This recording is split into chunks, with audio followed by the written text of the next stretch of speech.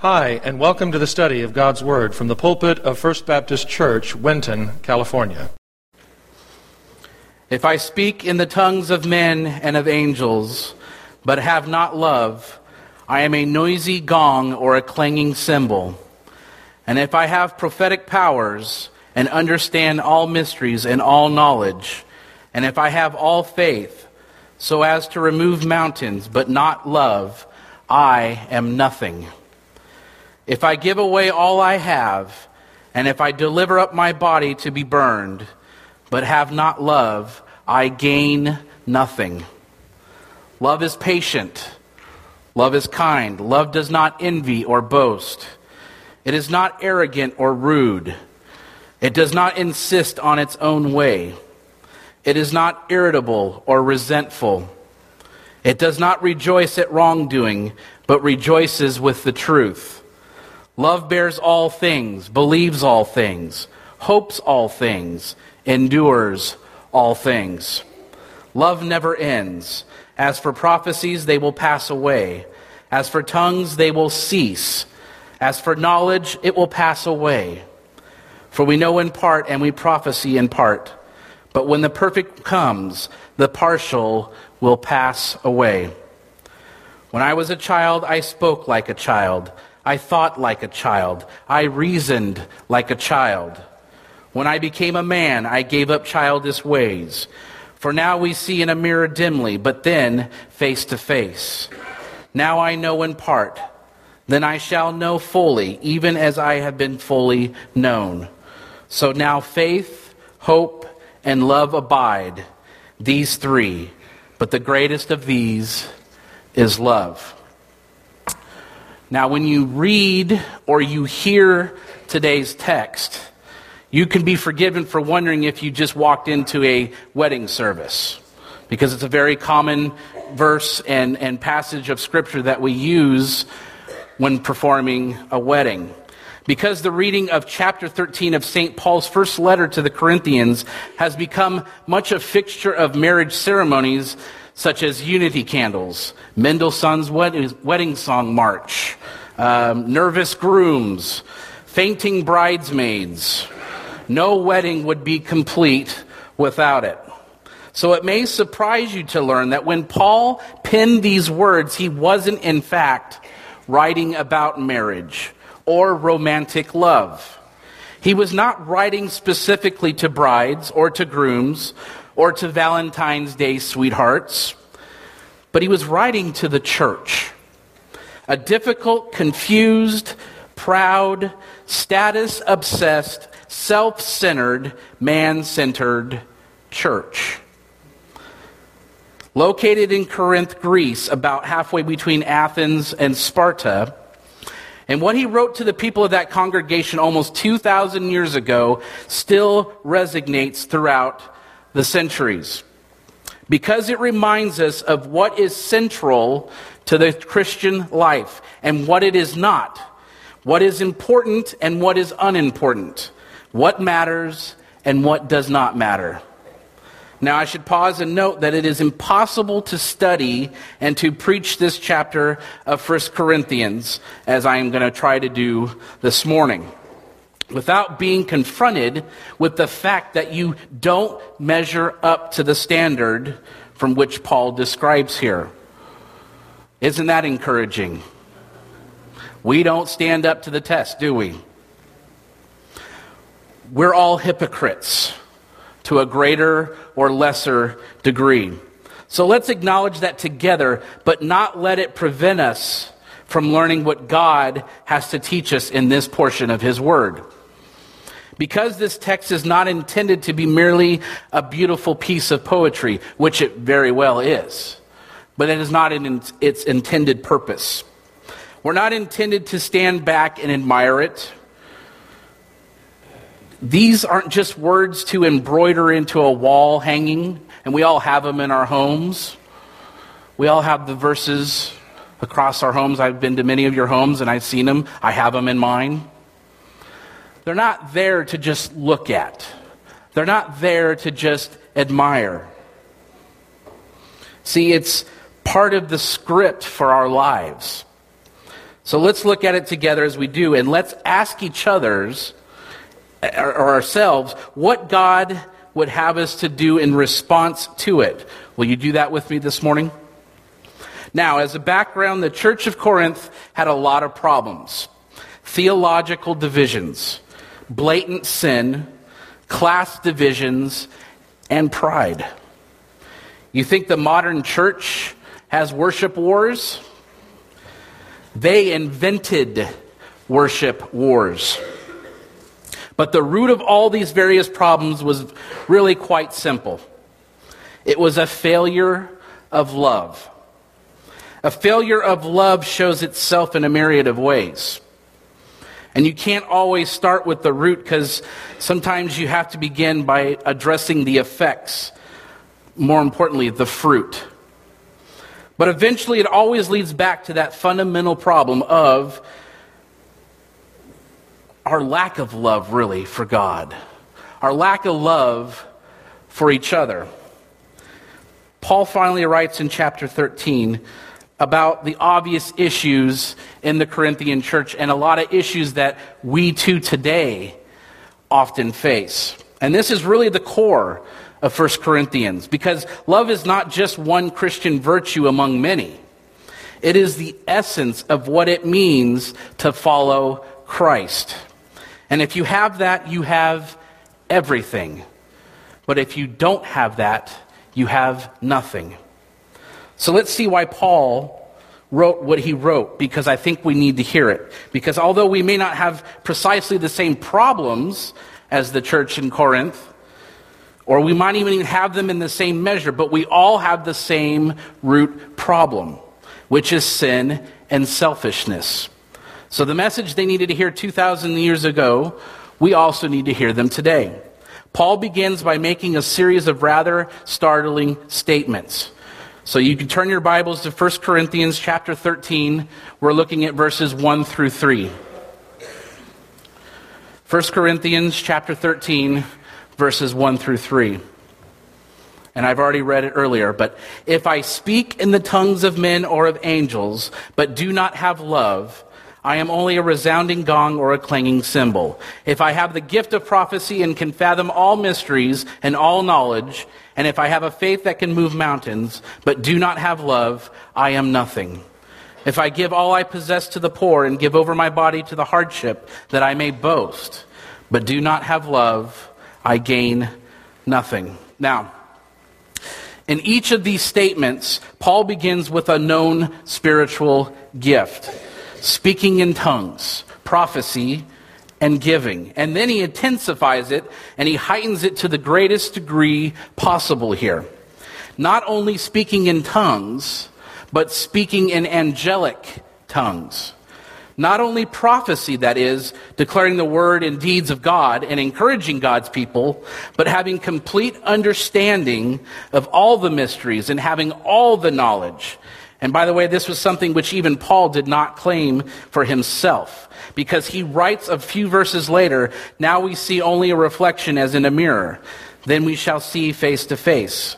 Now I know in part, then I shall know fully. So not only having faith, but such a faith that could literally move a mountain. Are we that faithful? Can we move mountains? But not only giving generously and sacrificially to meet the needs of others, but giving away all, underline that, all that I possess. Even giving up my own body, that is, giving up my life for others. Paul's purpose in using such extreme examples is to state as forcefully as possible. This was a serious, serious matter within that church. It is a serious, serious matter within our church. We need to have love. He's saying that without love, nothing we do for Christ means anything. It may benefit others, but as far as I'm concerned, the one doing the serving, doing the giving, doing the sacrificing, it has no value whatsoever. No, you did not hear that wrong. It has no meaning whatsoever if there is no love behind it. Amen. because it was all just wasted effort. I get no credit for that. God is not impressed. God is not impressed with what I can do. But if I can do it out of his great love for me and my great love for others, that's when it means something. Amen. From God's point of view, without love, I am nothing. I have done nothing. I have achieved nothing. I have gained nothing. Nothing. Let me repeat that. Nothing. Nothing eternally and nothing in this life either. Now, I'll be honest with you. I don't like these verses very much. To me, they're not something beautiful and inspiring, right? They are because they are the words of God. But it doesn't encourage me. And in fact, it makes me feel about this big. And because I've actually made some sacrifices in my life, we've all done that. We've all suffered loss. We've labored for the cause of Christ. And although we are fully aware that our own sacrifices and our own labors pale in comparison to those of many saints around the world and even throughout history, still they were something. They were something because they all had that core root of love. In God's sight, it was nothing. Now that's a sobering thing for me. It's sobering to think that some of what I was giving my life to could be for nothing. You ever thought of that?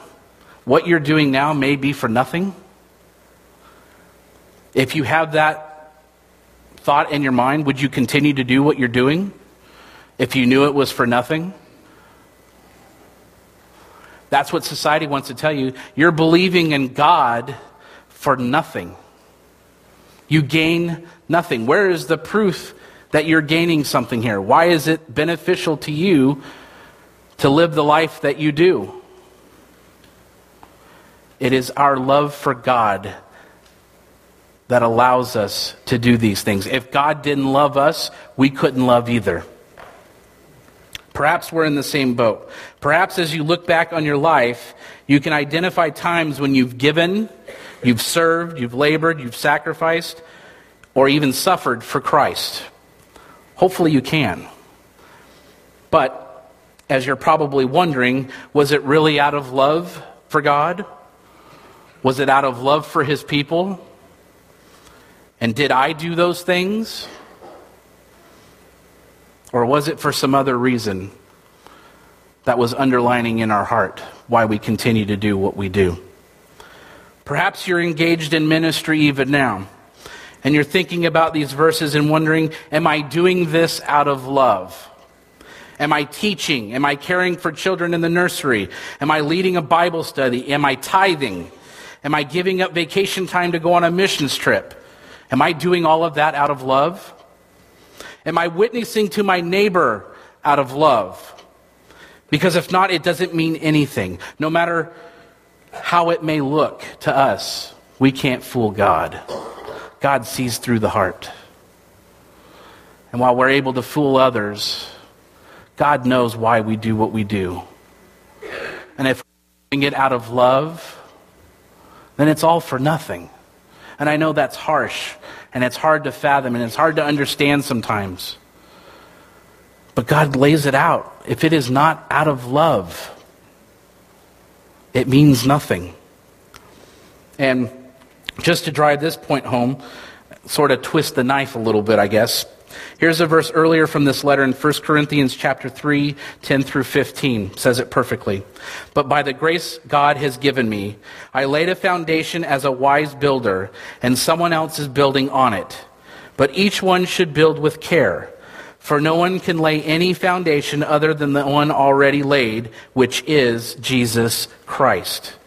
If anyone builds on this foundation using gold, silver, costly stones, wood, hay, or straw, their work will be shown for what it is, because the day will bring it to light, and it will be revealed with fire, and the fire will test the quality of each person's work.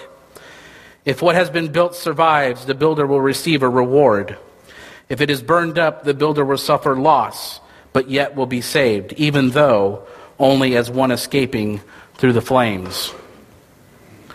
Are we building up something that's it looks pretty on the outside, but then when God comes to test it, it just falls apart? Is that how strong your love is for one another? Is that how much love you have for God? That when He steps in and tests it, that it folds? No, I like that. When people are rescued from a burning house, if you've ever seen this on the news, at first they're relieved. We got out alive, right? They're happy to have escaped with their lives, but we know soon after they're going to weep, because so much of what they invested their life in has been destroyed. Wedding photos, children's arts projects, the dining room table that spent 20 years of family dinners prepared and serving on. And for some people, their entrance into heaven will be just like that. Everything they gave their life to will be gone. They won't receive any reward for it because it had no eternal value. And what Paul is telling us here in chapter 13 is that the key factor which determines the quality of our work, the key factor which determines whether it has value and whether it lasts and it won't be burned up, that key factor is love. To put it another way, it doesn't just matter what we do, it matters why we do it. And it matters very much to God. Now, at this point, we'd like to find a way to let ourselves off the hook. I know a lot of people that read this particular passage of Scripture, they read it and they think, oh, well, but if I do it this way, that might, make it look like that I really truly have love for that individual. And we like to excuse ourselves from the dangerous portion of this Scripture, which is basically telling us it all amounts to nothing. Jesus spoke these words, though. And Matthew included them in his gospel because doing good works for the approval of other people is a very real temptation here. And when we act from these motives, we get exactly what we're seeking. We get that recognition, but nothing more. Here's a trivial example. When you put your offering in the basket on Sundays, do you get praised for that? Do you secretly hope the neighbor next to you looks when you put that money in the jar or the basket? I'll give you another example. Philippians chapter 1, Paul writes about those who were preaching Christ out of envy and rivalry. In other words, some were working hard to preach and teach effectively, but they were not doing it out of love.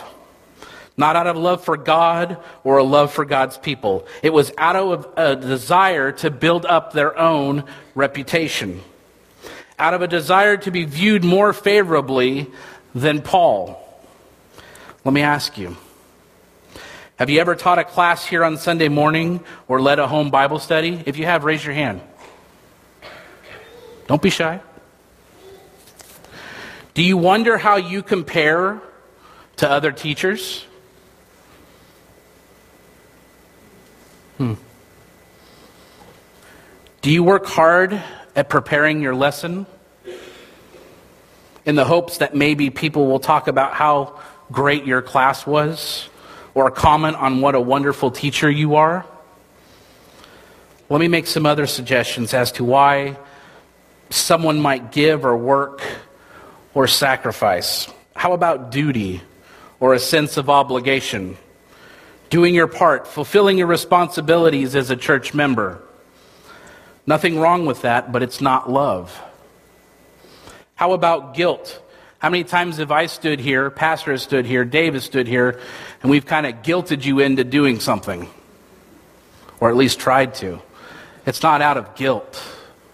I know we laugh about that, but it's really not about guilt. If you feel guilty, I think you better talk to your Lord about that one. It's not out of guilt. It's out of love for the church, allowing you to be a part of it, allowing you to be a part of the love that we share and that we share with others. Sometimes you get the double whammy. How about guilt and flattery? We're in a real bind here, so it would be really great if you did this. And because you're so wonderful at it, We know you would be perfect. How do you say no to somebody like that? I know I've said it to some of you. You'd be really great in this class. You should come teach. Rick, I did it to you. Because he is a wonderful teacher. And many others out here, you're wonderful teachers. But I don't do it out of guilt and flattery. If it flattered him, great. But I don't do that out of guilt and flattery. And that's what God is saying here. We're in a real bind. Chris, others, I need you to lead others to Christ. I need to further my kingdom. So I'm going to instill in you some spiritual gifts. I hope you use them wisely. I hope you use them wisely. Actually, not only pride, but also the so-called 7 deadly sins can motivate us to do good things. Gluttony, greed, sloth, lust, wrath, envy. Any one of them can be a motivation for outwardly godly behavior. We human beings, we're kind of messed up, aren't we? Some of the motives I mentioned aren't bad in themselves. Duty, for instance, or a desire for honor. But if that's all there is for you, it's worth nothing. If it's the driving force that accompanies you as you go through that journey, and there is no love backing it, what you see is what you get. It's not lasting. It's fleeting.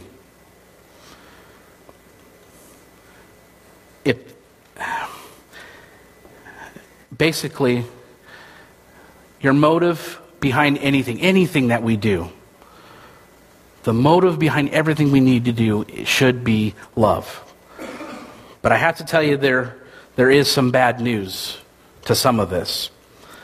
And that was kind of the first half of this sermon. It's going to kind of be the bad news. Don't worry, I'm going to flip it here in just a little bit, okay? So bear with me. And if I did nothing more than this morning, then to encourage you to reflect on why you're doing what you're doing, so that you would examine your heart and check on yourself to see what that motive is in your life, then I would have succeeded. But happily, there's more in this passage than just a warning. There's also useful instruction, which brings the good news. First, the useful instruction. Since our true motives are often hidden, even from ourselves, how do we know if we are acting in love? It's a question we need to ask ourselves. How do we know if love is what is motivating our serving? How do we know that it is motivating when we are giving? The answer that we can tell is by how we treat other people. Let's look at verse 4 of chapter 13, still in 1 Corinthians. It says, love is patient. Love is patient. How is patience an expression of love? And what kind of patience does Paul really have in mind here? First, patience includes forbearance. That is, tolerating the everyday faults and flaws of our brothers and sisters in Christ. We don't need to complain about them or irritably rebuke them or even forsaking them completely. Romans 15:1. We who are strong ought to bear with the failings of the weak and not to please ourselves. Colossians 3:13. Bear with each other and forgive one another. If any of you has a grievance against someone, forgive as the Lord forgives you. Forbearance is like tolerating that small stone in your shoe you get, and it pokes at you every time you take a step. You know what I'm talking about? That little hindrance there, you can kind of deal with it, but you know it's there and it bothers you. It's putting up with the things that we find irritating in other people. Let's face it, some of the things you can do can be pretty irritating. I know I do things that are irritating to people. I know that. You tell the same stories over and over, laugh at your own jokes. You insist on showing everyone pictures of your grandchildren or your vacation or of your cats dressed up in silly costumes. This is no one in particular, by the way. You complain too much. You talk about your job all the time. You're too opinionated. You're obsessed with money or with sports or with politics. Polka music. I've heard that one. Justin Bieber. That's from my youth. Not so much now. But it was a thing, believe me. Patience means putting up with people who do those things. Not temporarily, and not on the condition that everything eventually changes, but as long as necessary. It's an ongoing thing. Love and patience are an ongoing thing. It's not a one-time action. It's a continual action. Patience also includes long suffering. This is the willingness to accept suffering over an extended period of time, rather than trying to escape it at the expense of others' welfare. We have a tendency to do that too. Sometimes there's a way out of a situation, but it involves hurting others, or violating a trust, or failing to keep a promise. Love means not taking that way out. Have you ever been through a long period of unpleasantness, which you could have avoided or escaped by acting in a selfish way? Love means not taking that way of escape. So what is love like? Well, we just read, it says love is kind. This is both passive and it is both active as well. Kindness sometimes involves meeting another's need in a compassionate way. Sometimes we meet needs, but we do it in a begrudging way. Okay, I'll do that for you. Okay. Yeah, okay. Yeah. You do what you have to do you kind of shut them up a little bit. You don't want to hear them, but you also feel obligated or guilted into doing it. Helping them with a difficult task, reliving their burden through practical actions, but sometimes kindness means not saying anything. You ever been there? Sometimes you just need to say nothing. You just be there for that person. You let them know that you're there. You let them know that you care. And not care because you have to. Care because you genuinely feel for them. You genuinely want to be there for them. But that doesn't mean you never share hard truths with one another. Sometimes the most loving thing you can do is to tell someone a truth that they'd rather not hear. For example, most of you might know this person, some of you may not. You know of a man named Simon Cowell? Yeah, there's laughs, I know you do. But he always felt that he was doing the American Idol contestants a service by crushing their dreams. Here's some examples. You decide. He once said, and by the way, Simon Cowell is a judge for a popular TV show, American Idol, where they come on to sing and then they go through various rounds, and if they make it to the end, they win $1 million. But anyways, these individuals go out of their comfort zone to put themselves on the line and sing in front of these judges. And here's some of the comments he's made to some of the contestants. He says, "You're like a mouse trying to be an elephant. Years ago, I sat on 2 cats, and that's what it sounded like. If you had lived 2,000 years ago and sung like that, I think they would have stoned you. You sing like a train going off the rails." He's even asked the contestant this, "Do you have a singing teacher?" He says, "Get a lawyer and sue her." That song was like going to a zoo or something. I mean, those noises were beyond anything I have ever heard.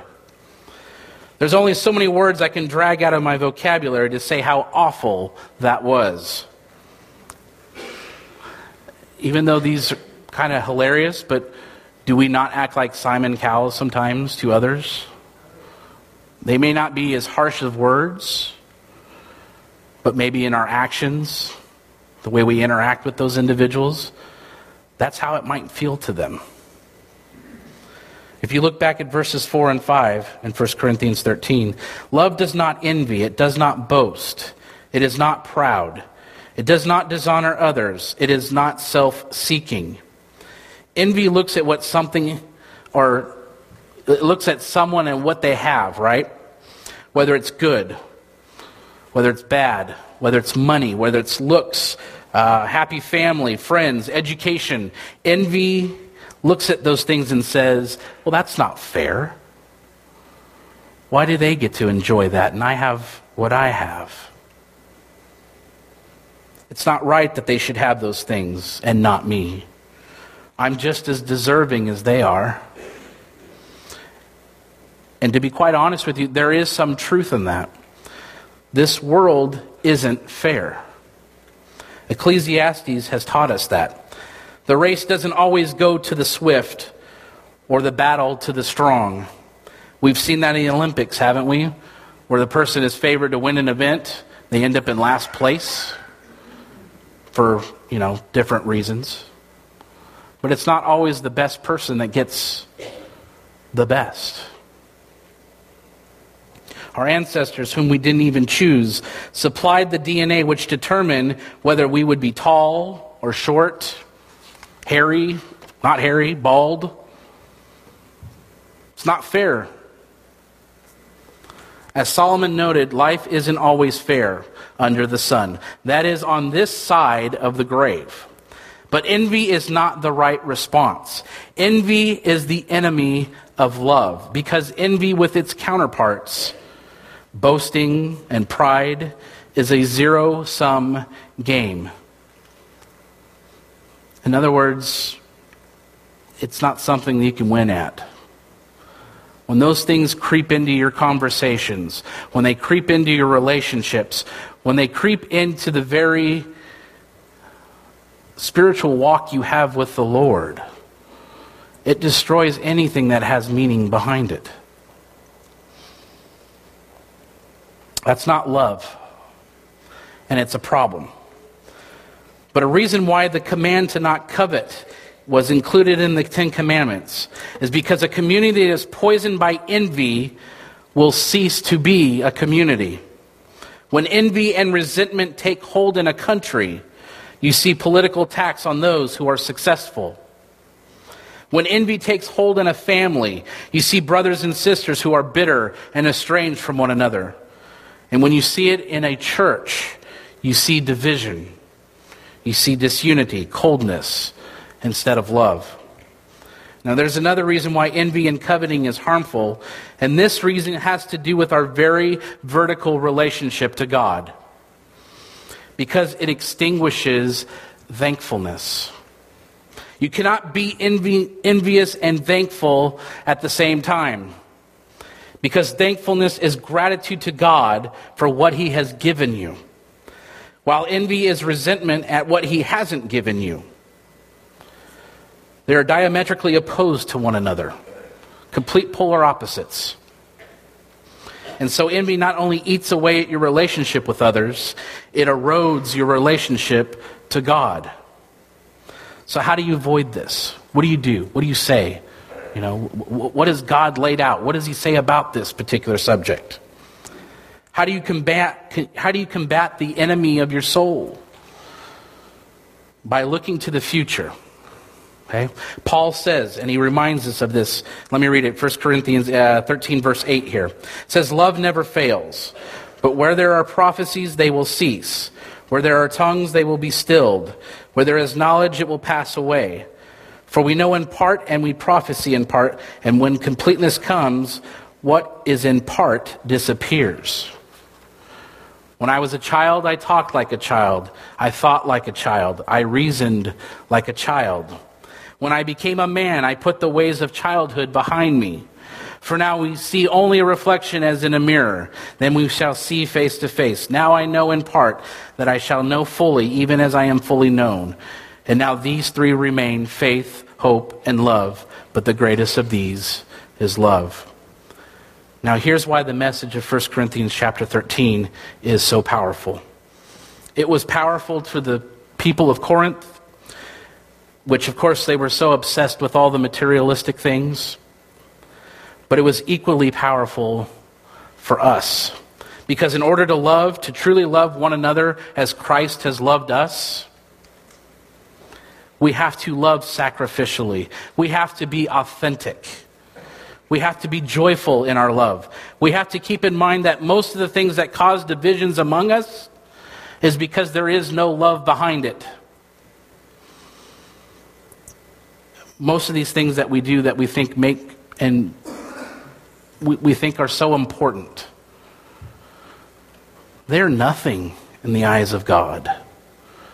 Which is why we're not saved by works. We're saved by faith, because faith is a lot harder. Faith tests you. Faith is something that is not supposed to come easy. And I could go on and on. Fame, power, prestige, reputation, none of these will pass the grave. None of them will persist into eternity. What will last and what will matter is how we treat one another. Whether we have loved one another from the heart or whether our conduct has demonstrated that love, love for one another is love for God. Everything else is just details. Everything else will just be swept away. And that's it. That's love. I want to close by removing one more impediment to this love thing I've talked about. I realize that I haven't gone to the furthest depths of this chapter, and we'd be here forever. Ask Pastor.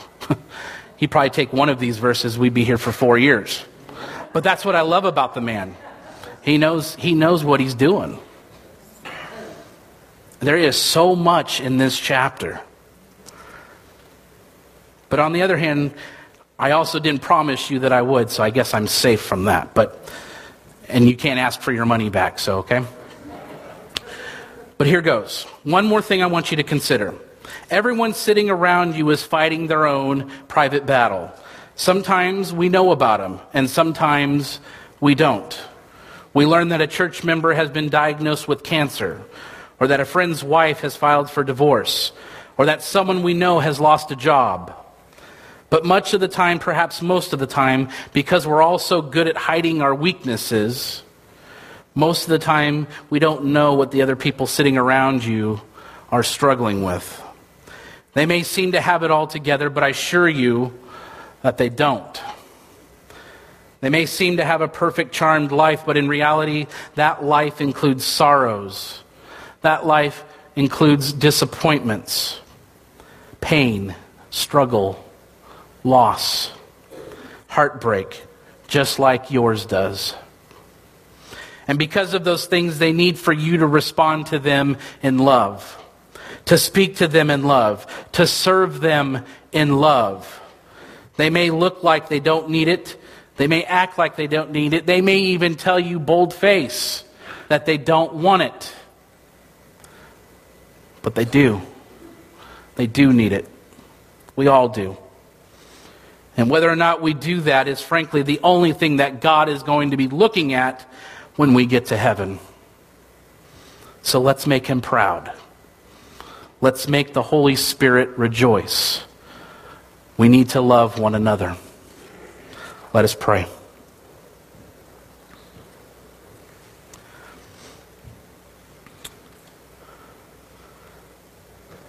Lord, sometimes we are just in wonder of how much you love us. And that while yet we were sinners, you sent the Lord Jesus Christ to die for them, so that we might become your children and be made righteous in God. Father, it jumbles our thoughts and our hearts to realize that while we are cold and rebellious towards you, you have a plan.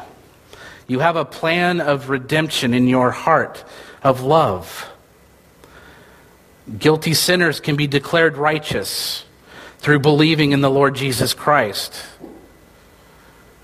He died to pay the price for our sins with his own lifeblood. Thank you that in your grace and mercy, your strong arm of love reached down to all of us, long before our rebellious heart of stone can be turned for you for healing. Lord, I hope that our love for you is not faint and fragile. We hope that it's a love that is to be so far removed from the depth of love. I desire that everyone has this kind of love for you and for others. Lord, I pray that we develop a godly love for you. Thank you for your unchanging and unconditional love towards us. Help us to be more and more to have that desire to again love one another, because as we love others, we love you.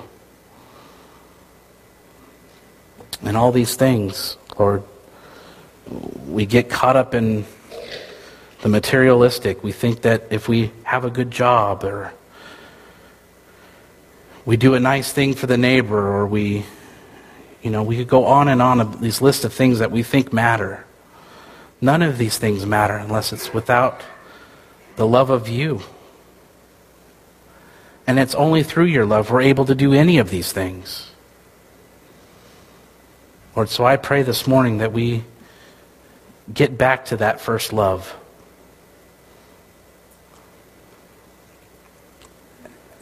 And that we adjust our thinking. That we align our hearts to be like yours. And Lord, in all this, we thank you that you never give up on us. That you are always with us. That you always keep your promises. That is something worthy of love. Lord, we thank you, and we pray all these things in the name of your Son. And all God's people said, amen. Have a great day in the Lord. The Bible says, if you confess with your mouth the Lord Jesus and believe in your heart that God has raised him from the dead, you will be saved. If you've never trusted in Jesus Christ as your personal Lord and Savior, we invite you to call on him now and through a simple prayer of faith, give your life to him. If you're not attending a church that honors the Bible as the Word of God, we encourage you to locate and begin attending such a church in the area where you live. The message you have just heard was preached from the pulpit of First Baptist Church, Winton, California. For more information on the ministry of First Baptist Church, Winton, please visit our website at wintonchurch.org.